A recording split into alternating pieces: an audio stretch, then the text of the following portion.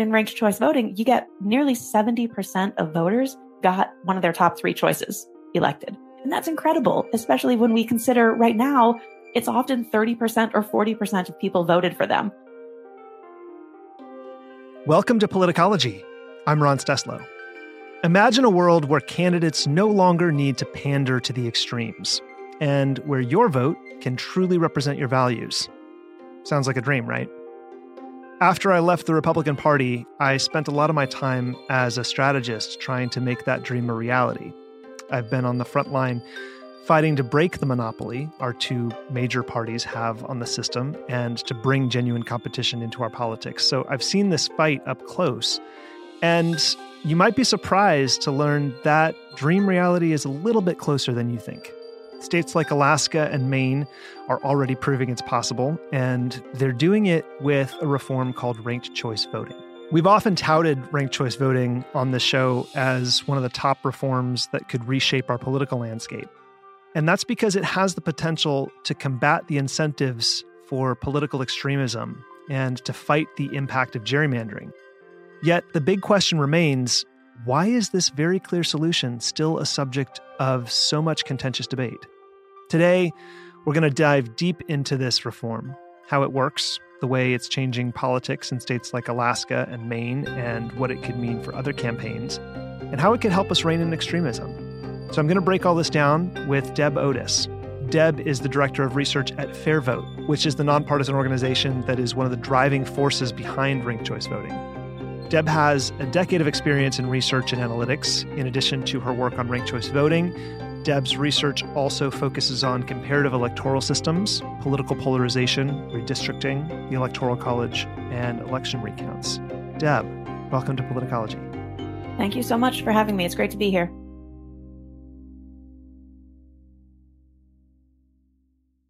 In addition to your sort of canned bona fides there, is there anything you want to tell our listeners about who you are, how you come to this topic, your perspective for approaching it before we dig in?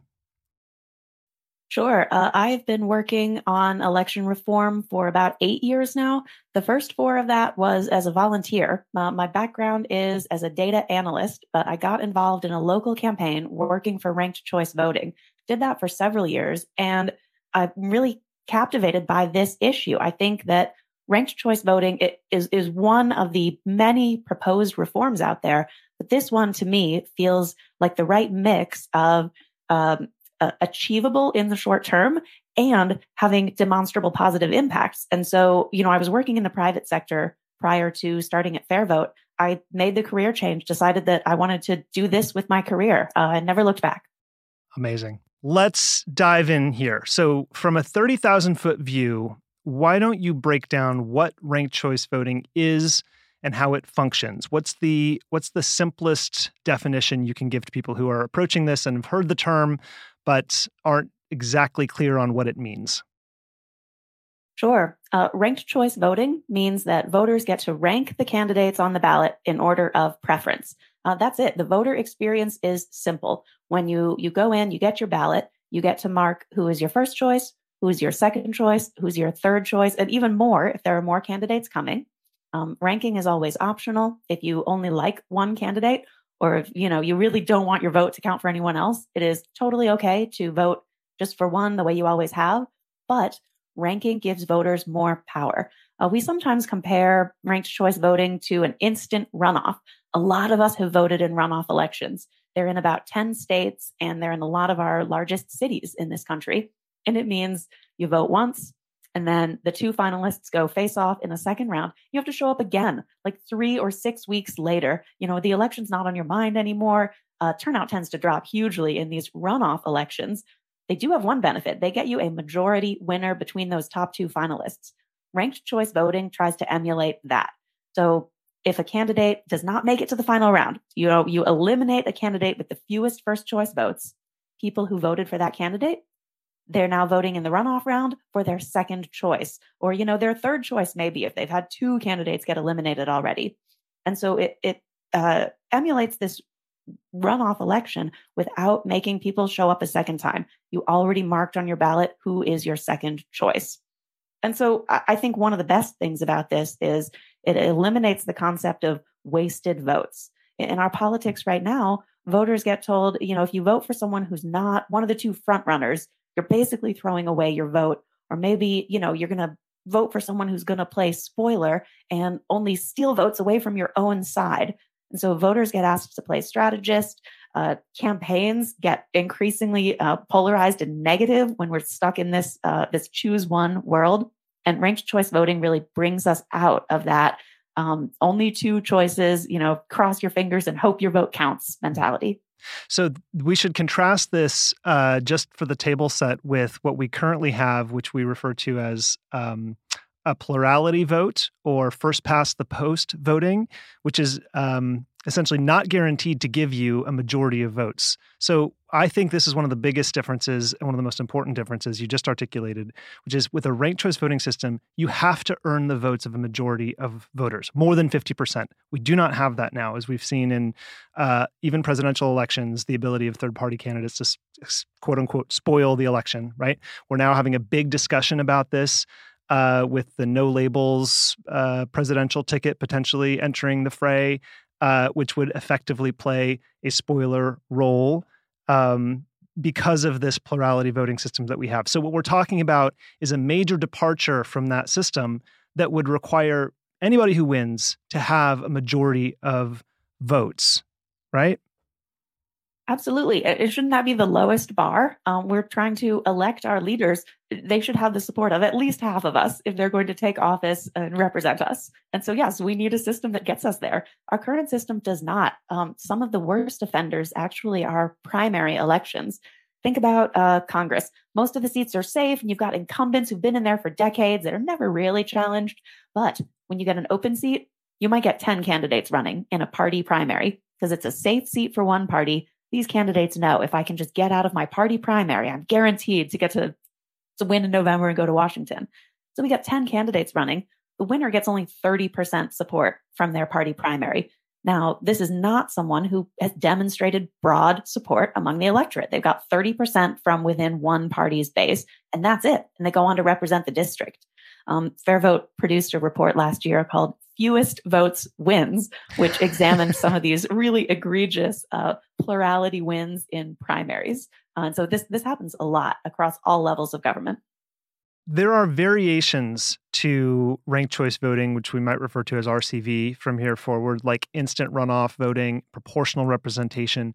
Can you explain some of these and how they differ from one another?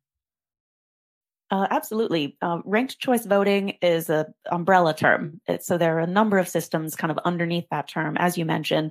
They're all systems where the voter experience is the same. You rank your candidates. And so they're all called ranked choice voting. But there's one version that elects a single winner. That's the version that we're hearing a lot more about. They're doing it in Maine and Alaska, and 50 cities, like New York City is doing this. There's another version that elects multiple winners. A lot of us vote in multi-winner contests, like for city councils and school boards and things like that. There's a version of ranked choice voting that does that. And it's a type of proportional representation. And so it's a system that I'm a huge fan of. It's only in place right now in about 6 cities. But Portland, Oregon is going to be the latest place to implement that. They just passed it by ballot question last fall. I'm really excited for this model. So they'll be electing their city council from multi-winner districts. So instead of districts that just elect one, they're going to have 4 districts that elect 3 people each. And now, why would we do this? There are a lot of good reasons. In our country, we have a long history of using multi-member districts, especially at the municipal level. I think it can better represent people as long as you do it proportionally, which you would if you use ranked choice voting. It can help us achieve multiracial democracy. Right now, sometimes it feels like during the redistricting wars, the gerrymandering wars, if you build a district that's going to help members of one community achieve representation, then you're effectively taking a district away from another community. And no wonder these redistricting battles get so contentious. When you have multi-member districts, we can really have, say, a Republican and a Democrat both representing the same set of constituents. You can have a person who's a candidate of choice of Black voters and a person supported by Latino voters representing the same district when those groups are kind of over this threshold to elect. And so ranked choice for multi-winner elections is growing in popularity, but it's still a little bit behind where the single winner version is for now. But it's the version that I think is really, really transformative for our politics. There was a point in my life where I was a loyal foot soldier in the contentious redistricting battles. I don't know if they told you this, but I drew the lines in Nevada in 2011, and then was the expert witness in the litigation that ensued. We ultimately won, but I think as intimately as I have become familiar with the redistricting process. Lots of people prefer the word gerrymandering, which to me is a sort of legally loaded term because of my background. But that gerrymandering is the root of all of our polarization problems. And I think that's not really accurate because of the difficulty of reforming that process, both from a constitutional perspective and really a technical perspective. Achieving proportionality is an exceedingly difficult thing to do because of the hierarchy of statutes that you're required to follow as you're drawing district boundaries. So you'll hear people often on social media complain about, well, if we just fixed gerrymandering, or even if the Republicans would just stop, politically gerrymandering everything, or if the Democrats would just stop. It's an inherently partisan process that you're never going to extract partisanship from. And so this is the reason I like ranked choice voting as a reform so much, and why I've said so many times before, is because I think it can mitigate the negative consequences of partisan gerrymandering by reducing the incentives to be an extreme candidate, because you really don't win if you can't build a coalition outside of that very narrow, for example, 30% that you mentioned in the last election. So from discouraging negative campaigning to minimizing strategic voting, can you talk a bit about how RCV promotes a more democratic and reflective representation? Absolutely. The campaign incentives change with ranked choice voting. You don't want to only appeal to one sliver of a base anymore. You need this majority support. You need broader appeal among the electorate. So you've got to talk to more voters or more civic groups, for example, to get that majority support. You know that you might need some second choices or some third choices in order to cross that threshold. And so this leads to more positive campaigning and better incentives for campaigns to connect with voters on positive issues rather than just tearing the other side down. And so there's a good amount of research showing that ranked choice voting campaigns really are more positive and more issues focused. And I think this is a really good thing for voters. I think all of us want to see that. And so, that's one way in which it helps with the polarization. A second is using it in these party primaries can help advance a nominee who has broader support.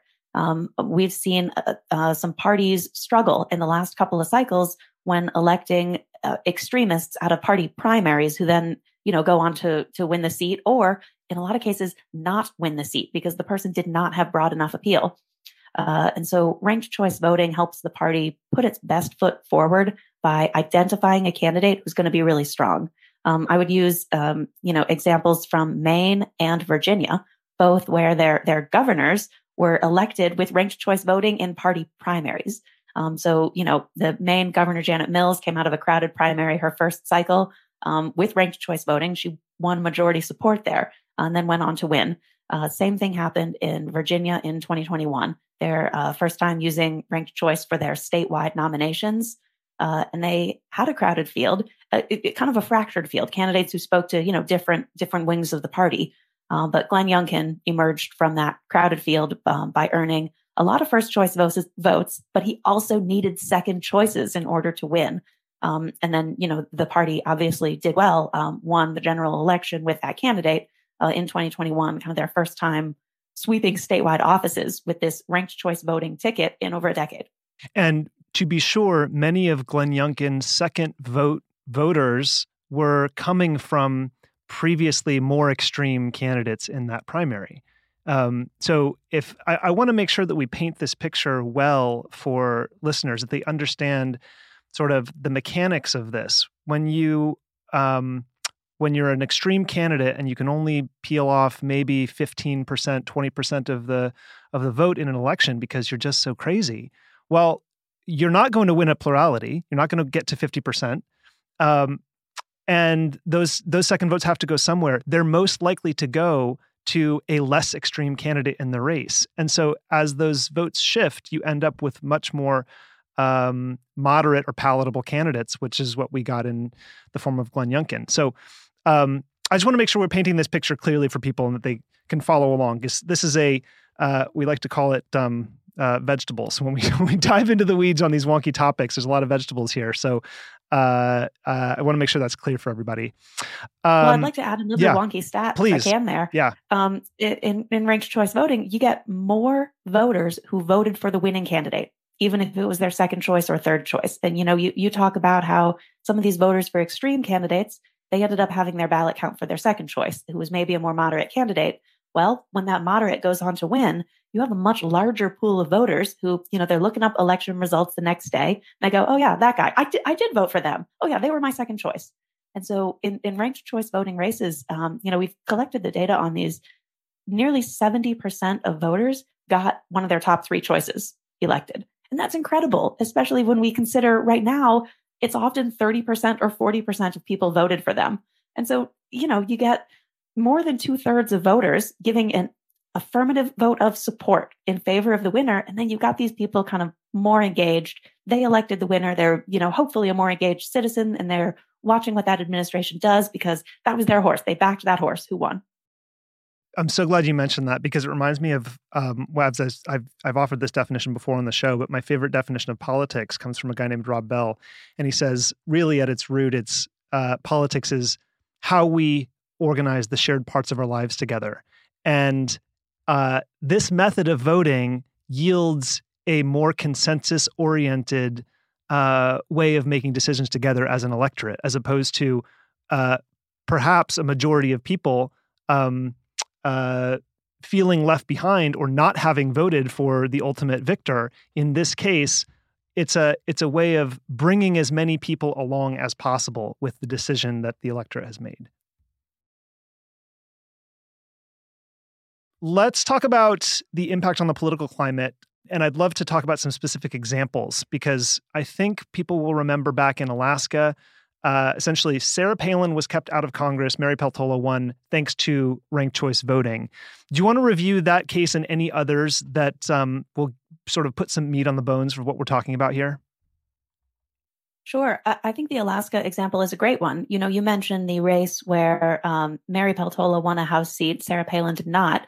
There were two other statewide elections in Alaska with ranked choice voting. And kind of, I think, looking at the three of those races all together, I think gives us a really good picture of what can happen and why in ranked choice elections. So we'll talk about this Sarah Palin and Mary Peltola race for House. We'll talk about the Senate race where Lisa Murkowski won, and we'll talk about the governor's race. And so in this House race, this one got contentious. And this was interesting. We had they use a top 4 plus ranked choice voting system. So this is different than what most other places are using. And they're really a pioneer of this top 4 system. And so how it works in the primary election, the top 4 leaders go on to the general election. And then that's where you use ranked choice, just among those top 4 winners. And so this is party neutral. In this House race, they had 2 Republicans who made it to the general election, and one Democrat, Mary Peltola, and there was a 4th candidate who ended up withdrawing. So this one was a 3-candidate race. And so the party and the candidates, I think, have very different incentives when you could potentially be facing members of your own party and members of other parties in the general election. And so Sarah Palin had another Republican on the ticket, and that was Republican Nick Begich. Plus, they were competing against a Democrat. And so I think this changes the incentives for these candidates in terms of what issues are they talking about, which voters are they trying to reach. Since that election, we do know Sarah Palin, of course, lost. And Sarah Palin has sort of made anti-ranked choice voting a key talking point for her and her allies ever since that election. And, this is an interesting one. It wasn't ranked choice voting, of course, that caused her to lose. Mary Peltola had the most first choice votes. And then she went on to win because she also got lots of second and thirds. It's not like this was some leapfrog situation. Yeah. The House race, these Republicans initially attacked each other a lot. And they said, don't vote, don't rank the other person, which of course is maybe a good way to get yourself elected, but it's not a great way to make sure that your side gains representation. A party member ideally would think, I wish it was me, but if it's not, let's hope it's another person from my party. These two did not feel that way, and they did not show that in their campaigning. We see other examples where candidates have campaigned together and have said, oh, hey, rank me first, and then I support this person, so rank them second. That is not what happened among those two Republicans in Alaska. But we've seen other good examples. So that was the House race. But I'd like to briefly touch on the Senate race, if that's okay, too. Please. Yeah. So this is where Lisa Murkowski won re-election. She, of course, is known as one of the most moderate members in the Senate. I think there are some parallels between Lisa Murkowski and Liz Cheney. Liz Cheney tried to buck her party in some ways, and then she lost pretty badly in a party primary. She could not survive the challenge from the right in a Republican primary. Lisa Murkowski was not facing a Republican primary. Lisa Murkowski faced the whole state. And so she won one of those top 4 seats in the initial primary. And she did have a challenger from the right, a person named Kelly Tshibaka. In the general election, Lisa Murkowski went on to win by several points. And so I think this is a case where Murkowski could have easily been sidelined by this challenge from the right, because she's someone who's tried to take a more moderate centrist position, which is not always popular with the party base, but it was really popular with Alaskans as a whole. When all Alaskans got to participate in this race, they picked Murkowski over the challenger. Can you just speak briefly to the argument or the messaging that they're using? Because when I looked at it very briefly, it was essentially that ranked choice voting is anti-democratic or something to that effect. And we're now in this paradigm where everybody across the political spectrum is claiming to be representing democracy or fighting for democracy. And that word has become utterly useless now. What is the message of the anti-ranked choice voting lobby campaign? What is it that they're trying to say to voters? What is their case that they're trying to make?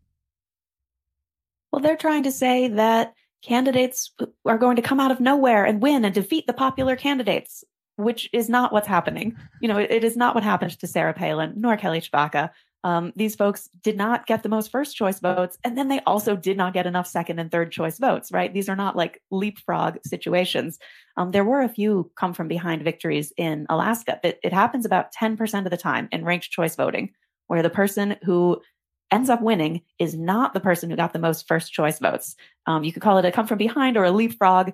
It happens about 10% of the time, but it happens. It tends to happen for a good reason. Yeah. If there was some vote splitting among top candidates.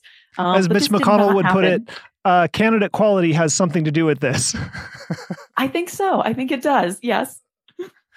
And so the message is that, the people that are kind of on the stop the steal messaging have decided to lump ranked choice voting in with their other demands. And so folks are saying now, paper ballots, hand count, all voting on the same day, and no ranked choice voting, as if these things are related, when of course they're not. But it feels like there are a couple of high profile voices out there, like Sarah Palin, who are finding that they can sort of fundraise off of this issue. Yeah. I suppose one of the reasons that they, to the extent that they're successful, is how difficult it can be for ordinary voters to understand the systems and the proposed changes. So can you talk about how there's this perception among a lot of voters that ranked choice voting is really complicated? It's a complex system. And what we've seen in politics, especially on the campaign side, is that complexity can often be exploited for fear because it's different and it's unknown, and you can really make it out to be whatever you want it to be. So I see that as a vulnerability to the reform space in general, specifically to ranked choice voting. Even though it's really not that complicated, there's a vacuum of, I think, really good understanding among the electorate for, what this is and why it actually serves you better. Can you speak to that problem? I think that's a great point. This is not very complicated for voters, but the talking point that this might be too complicated has really taken off, and it feels like a bit of a disconnect from reality. It's my job as research director at FairVote to analyze how ranked choice is going in the places that use it already. And we are just not seeing evidence that somehow voters can't figure out who their second choice is. If you're going out for ice cream, they're out of your favorite flavor. You're not just going to go home hungry. You know what your backup choice is, right? You'd like your vote to count for your second ice cream flavor, so you get a snack. The same thing, of course, works for politics, especially in crowded fields. I think about presidential primaries. You might have a dozen candidates. Voters go into that knowing, well, yeah, I like these three. I really hate these three, and I'd be fine with any of these folks in the middle. And voters understand this. I think I've seen folks tend to maybe get cynical about their friends and neighbors. I've done some canvassing for ranked choice voting, and you talk with someone who hasn't heard of it before. They say, "Oh, that sounds like a really good idea, but I think this might be too confusing for the voters." I was like, "Well, I've been out here all day talking to voters, and people seem to really like it." They go, "Well, I don't know. Like, what are people going to understand this? I just talked to all of your friends and neighbors. They get it. Why do you think they won't?" I see this talking point as it's certainly cynical, and I think it's a little disingenuous. Ranked choice voting can challenge the status quo to some degree. And so I think that folks who want to fight against it for that reason tend to be looking for other reasons why it might be a bad thing when this one just doesn't hold water. That's interesting because it reminds me of the tried and true polling technique that was used a lot during the marriage equality campaign days when you wanted to measure real public opinion around a very hot button issue, such as marriage equality. You would pose the question this way. You wouldn't ask, do you support the right of same-sex couples to get married? You would say, do you think your neighbors support the right of same-sex couples to get married? And the answer to that question would give you a more accurate reflection of what the ultimate sentiment was for the person answering it. So I wonder if there's a little bit of some other kind of bias or some other kind of sort of uncertainty or unknown happening in the psychology of the voters that you're talking about. I think that could be true. We also see folks don't have a good understanding of our choose one elections either. In surveys that try to understand what do people get and not get about elections, ranked choice voting comes up with similar scores to the other methods that we already use. People don't get what are primaries for generals, like what are we doing? And so I think there's always a place for more voter education in our elections. I think that's something that our governments and election administrators should be doing as part of every election, kind of reminding people this is what you're voting on, this is how you mark a ballot, this is why it matters. And when places switch to ranked choice voting, they have to do that education as well. And I think there can sometimes be an upfront cost because you want to make voters feel empowered, make people feel like they know that they've marked their ballot correctly and they know how it's going to count. And so the voter education costs do come up when you switch to ranked choice voting, but they should also be coming up when you don't make a switch. Yeah.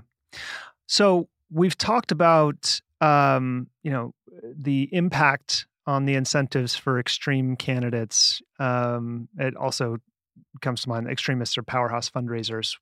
We talk about this on the show a lot, and how most of the money donated in political campaigns comes from the edges, or the extremes, because of the nature of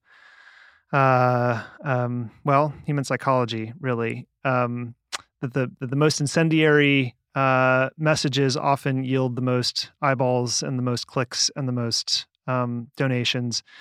But I wonder, obviously, I think that would change under ranked choice voting because you'd have a lot less incentive to campaign that way. But I'd love to get your thoughts on how ranked choice voting, if we were successful in implementing it, writ large, how might it change governance with the types of candidates that would ultimately win? How do you think it would change how these candidates approach the jobs the power that we're giving them. How do you see the impact working? Well, first of all, I don't think that elected officials would be so scared of doing bipartisan work anymore. Right now, the reason they never cross the aisle is not because they think it's a bad policy. It's because they're being threatened with a primary challenge by a more extremist candidate. And so I think if we take away those possible conflict points, you get more incentives to cross the aisle, create smart policy. I think Alaska is a good example of this. They've always had a bit more bipartisanship in their state legislature than the rest of the states, which is a great thing. And I think ranked choice voting has only magnified that. They had a legislative session with showing a budget deal that shows how the system is working. It's a compromise deal. And it was a really productive legislative session with folks who came out of ranked choice voting elections and know that they're going to another ranked choice voting election. So they need to have broader appeal, not just within one party base. We also see this from folks elected from Maine that uses ranked choice voting in general elections and in party primaries. We have some pretty moderate candidates coming out of Maine as well, like Jared Golden from the 2nd Congressional District. He's a Democrat. He's rated as one of the most centrist Democrats because he knows he needs to win a majority, not just one sliver of voters. So a ranked choice voting system, it is this positive feedback loop. You're going to win your campaign if you can appeal to a broad base of voters. Then once you're in office, you want to keep having that appeal because in your next campaign, it's ranked choice voting again, and you need the majority of voters to like you. So that's how you have to win. That's how you have to govern. That's how you have to campaign. And that's how it should be. Let's talk a little bit more about specific examples. We've talked about Alaska and Maine. I want to talk about it in the primary process. I know you mentioned Virginia. I saw that you had written something about that last year. Also, New York City now uses ranked choice voting within their primary system, and I believe that is the system that produced Eric Adams. Can you talk about how that process played out, and also if you have any sense of what Democratic primary voters think about that system now, because I know there are a lot of them who are not so happy with Eric Adams. So ranked choice voting in party primaries is one of the areas I'm most interested in as a growth area, because this is a place where I think political parties are just effectively leaving money on the table. They are not adopting this method, and they're advancing some wacko nominees in some cases. And so they can do a much better job by looking for that candidate who really has stronger appeal within the party. And so, yes, New York City did this. Their first cycle with it was when they elected Mayor Eric Adams. And our polling has shown that folks in New York City are still excited and want to keep ranked choice voting. This elected the most diverse city council in history. They have a majority women city council for the first time, and it's been a productive city council session. Our friends over at an organization called Represent Women just published a great report about the successes from this majority women city council and how they are getting things done in New York City. So they just had their second election cycle with ranked choice voting. And from a national news cycle, it was a snooze fest, which is exactly what we want, right? Ranked choice voting should become just how people vote. Folks, ranking equals voting. And it shouldn't be dramatic and big just because the ballots were ranked. And so we're seeing that in New York City, and we're seeing that in the other places that have had it in place for over a decade. What are some of the drawbacks and limitations of ranked choice voting? If you were to offer up sort of a steelman argument of the critics, what are the strongest arguments against ranked choice voting, and how would you deal with them? I think the biggest argument is just whether this is going to be too much of a change for voters. There is a strong status quo bias that exists in our elected officials and in us as voters. And so anything that challenges that, any change is going to be harder than just sticking with what you're already doing. So any reform effort is going to hit some walls. And so I think that is the biggest thing that we run into.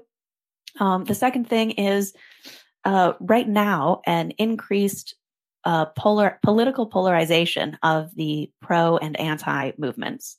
Ever since the Alaska election, we are seeing it has become partisan. in terms of who likes ranked choice and who doesn't. And I think that that is a vulnerability for our movement right now, because ranked choice is good for everybody. Like Virginia Republicans are doing great with it. Utah Republicans have passed and expanded ranked choice voting for municipalities in their state. There is a lot to like here on both sides of the aisle. But when the opposition has become so polarized, this kind of threatens how much the movement can grow. And so Fair Vote is working hard to continue to demonstrate that this has benefits for everyone, continuing to connect with conservative allies who do want to expand this in their states, and ensure that we can kind of keep our cross-partisan bona fides, because I think that is what will make this reform lasting. Yeah. Is it mostly for the same reasons and the same messaging being used in different states? I know that Nevada now has growing opposition among Democrats for ranked choice voting. Can you talk a little bit about that? Because, it makes sense, I think, to most people why the MAGA candidates in Alaska might be organizing to defeat ranked choice voting. I think if you say, which is true, that top Democrats in Nevada are now organizing to oppose the initiative, that's a bit of a head scratcher. So help us understand that. Yeah, let's take a step back and refresh on kind of the different versions of ranked choice voting, because that'll help us understand what's going on in Nevada. The Nevada campaign is for the same type of ranked choice that's in Alaska, but it's not the Maine version. So I'm going to kind of separate these into the Alaska bucket and the Maine bucket. Okay. The Alaska bucket has the nonpartisan jungle primaries. So this means there are no party primaries. Everybody runs together in primaries. And then in general elections, you get the top 4 or 5 candidates. And sometimes you're then competing against other members of your own party. Mm-hmm. And that can make it a little harder for parties to kind of know, of course, where to put our fundraising. Do we treat our 2 or 3 nominees equally, or do we pick a favorite? That's very different than the Maine version, where they kept party primaries, but they use ranked choice voting within those primaries. And then, they use it again in the general for the one nominee from each party plus any independents or third parties. And so, where parties have embraced this, like in New York City and Maine, it has kept that party primary model. In Nevada, they're doing the Alaska model. They're throwing out party primaries. And I think this can make it more challenging for parties to sort of help shape the race, choose their own nominee from within their ranks, and sort of, control maybe who ends up getting that party label to some degree. And so when we see party opposition in Nevada, I think it's because of the type of ranked choice voting that is being advocated there. Okay. So conceivably, Democrats in Nevada would be fine with the system if it weren't a jungle primary, but were self-contained within the Democratic nominating process. I would suspect so, although I'm not certain. Sure. Okay. What are the other barriers to entry for implementing ranked choice voting, like in Alaska, elsewhere in the country? What's necessary to get this system off the ground in other states, and how resistant to it is the existing elections infrastructure? In some places, we have a technological barrier. The tabulation machines that count ranked choice voting ballots are the same as the ones that are used for non-ranked choice elections. But if you're using machines that are older than 15 or 20 years old, then you probably don't have ranked choice compatibility. Luckily, most places are upgrading for other reasons. I mean, there are election security reasons to keep your machine to have the latest versions. Places that are using legacy equipment tends to already have a plan for updating it. And so maybe you can time your ranked choice implementation with when you're updating your machines anyway. But that has been a hurdle in some areas. Places that are using legacy machines and are not yet ready to upgrade, then they end up either needing to upgrade or needing to do a hand count, which some people do. I mean, ranked choice voting has been used in some places since the 1940s. They were definitely hand counting back then. It's possible, but it's not best practice, the same way it's not in other elections. So the technological hurdle can slow things down. But of course, time is on our side on that one as more places continue to upgrade. There's a great resource from a group that we work closely with. They're called the Ranked Choice Voting Resource Center, and they really specialize in implementation issues. And so they have a series of assessments for every single state showing which counties already have RCV compatible machines. And so those are available for anyone to look up. It's called RCV Maps. And so if anyone listening is getting involved in a campaign or you have these questions, that resource is available for free from the Ranked Choice Voting Resource Center. And the outlook is rosy on these upgraded machines. There are just some places that maybe aren't quite ready just yet. In terms of getting this passed, making it happen, there are typically a couple of paths. You can do it through the legislature, so a city council or a state legislature. We've seen plenty of success with that. Or you can do it by ballot measure if your state allows those. Not every state does. I would look to examples like the Oregon state legislature just passed, what they passed was a ballot referral. So they're saying, we want this ranked choice voting question to go before the voters. So it's like this team up. The legislature is kind of giving it a tentative thumbs up, but it's like, let's make the voters vote on this also. And we think that's a good model because now it's, going into this ballot question with having survived the legislative vote. And there's a hearing with all this testimony about how the legislators made this decision that it was okay to proceed with this. So there's a model of the legislature acting. We've seen 4 other state legislatures pass or expand RCV this year. So that's definitely a path, but it kind of depends on which state you're in. If the ballot measure option is available to you in a city or a state, that is how the majority of RCV implementations have won so far. But it can be more expensive. So if you can find a champion on your city council or state legislature, go that route. It is cheaper and it could be more long lasting because you'll have champions in the legislature where you need them. Where you need them, as always. You talked before about the buy-in you get from voters when they can see that even if their first choice didn't win, their second or third choice did. And that reminds me of how much we've talked about trust in elections. We've obviously spent a lot of time talking about the big lie around the 2020 election and Republicans who still believe the election was stolen, or they don't believe it, but they're saying that. Have you seen data showing that ranked choice voting could help combat the rising distrust in elections?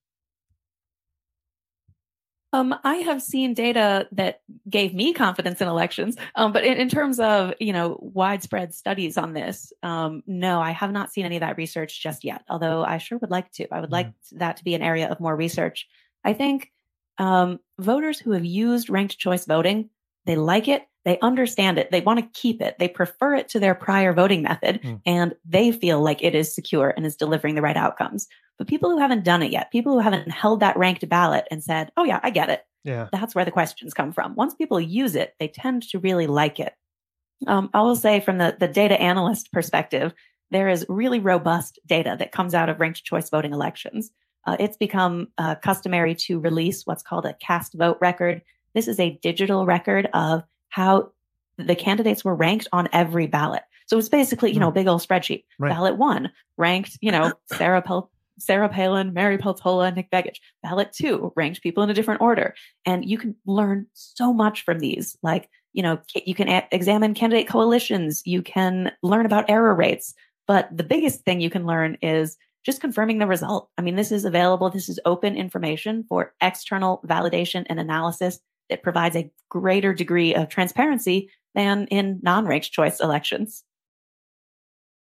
Okay, let's start to wrap up here. I wonder, what other states can learn from Alaska's fight, especially now with the backlash that we're seeing to RCV, how they might go about mitigating that as they implement it for the first time. What are some things practically new states to adopt could do to prevent that from happening, to bring everybody on board in the first place, and preserve it? And any other lessons you think new states need to be aware of or that they might be able to plan for, given the lessons from these other states we've been talking about? Well, the first lesson from Alaska, I think, is that the system works. I think that's maybe not quite the question you were asking, but the people that won with this system are doing an effective job in office. They are collaborating. They are passing good policy, and they chose not to repeal the system. If a repeal comes, it will be, from outsiders, not from the folks who won and are getting to govern under this system. And so that's one thing to learn. Some other learning points: the election administration in Alaska was good. They had to implement it a few months before they intended to, because there was a special election to fill a vacancy caused by the passing of their longtime representative. And so they had to scramble to put this in place like 4 months sooner than they meant to. And of course, they have a very rural state. So they did a lot of voter education. They did community-centered education, like partnering with groups to ensure the information got out there. And election administration is a little slow there because it's a rural state. But they did a good job rolling this out for the first time.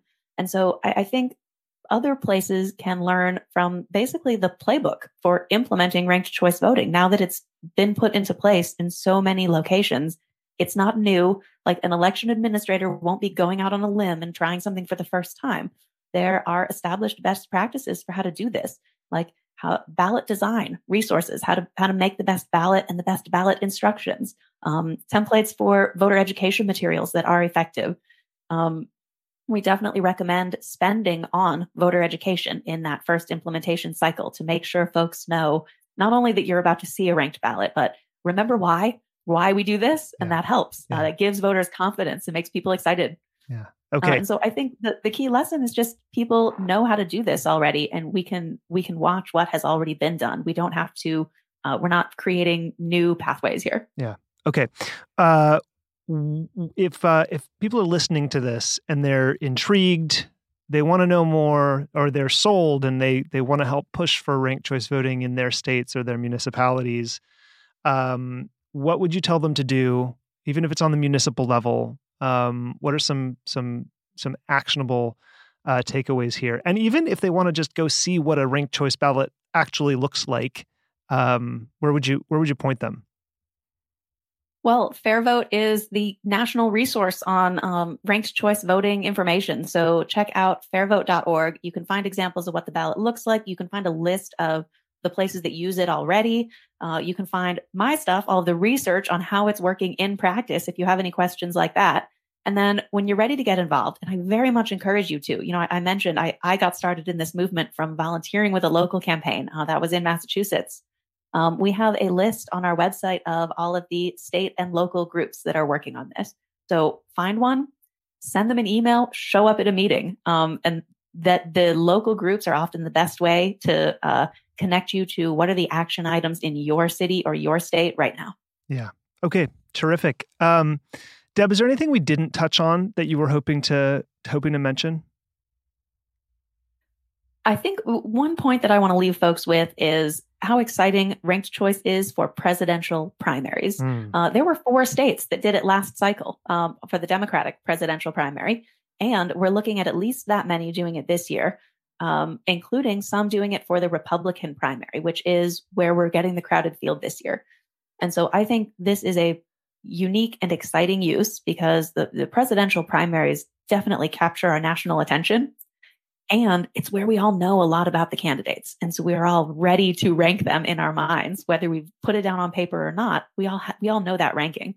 And so I'm really excited to see this used more for presidential primaries to help the parties ensure every vote is counted and coalesce around a strong nominee. Okay, before I let you go, where can everybody find you on the internet? I would just point folks towards fairvote.org. Okay. All right. Terrific. Deb, thanks so much. Thank you. It was great to be here. Lovely to have you. Thank you to everyone at home and on the go for listening. If you haven't yet, we'd appreciate it if you could open up the Apple Podcasts app and give us a 5-star rating and review over there. This helps us rise in the rankings so that new people can discover Politicology organically. If you have questions about anything we've talked about, you can reach us, as always, at podcast@politicology.com. And even when we can't respond, we do read everything you send us, whether it's an episode idea, a guest recommendation, or just a simple note about how the show has impacted you. And we love hearing from you. I'm Ron Steslow. I'll see you in the next episode.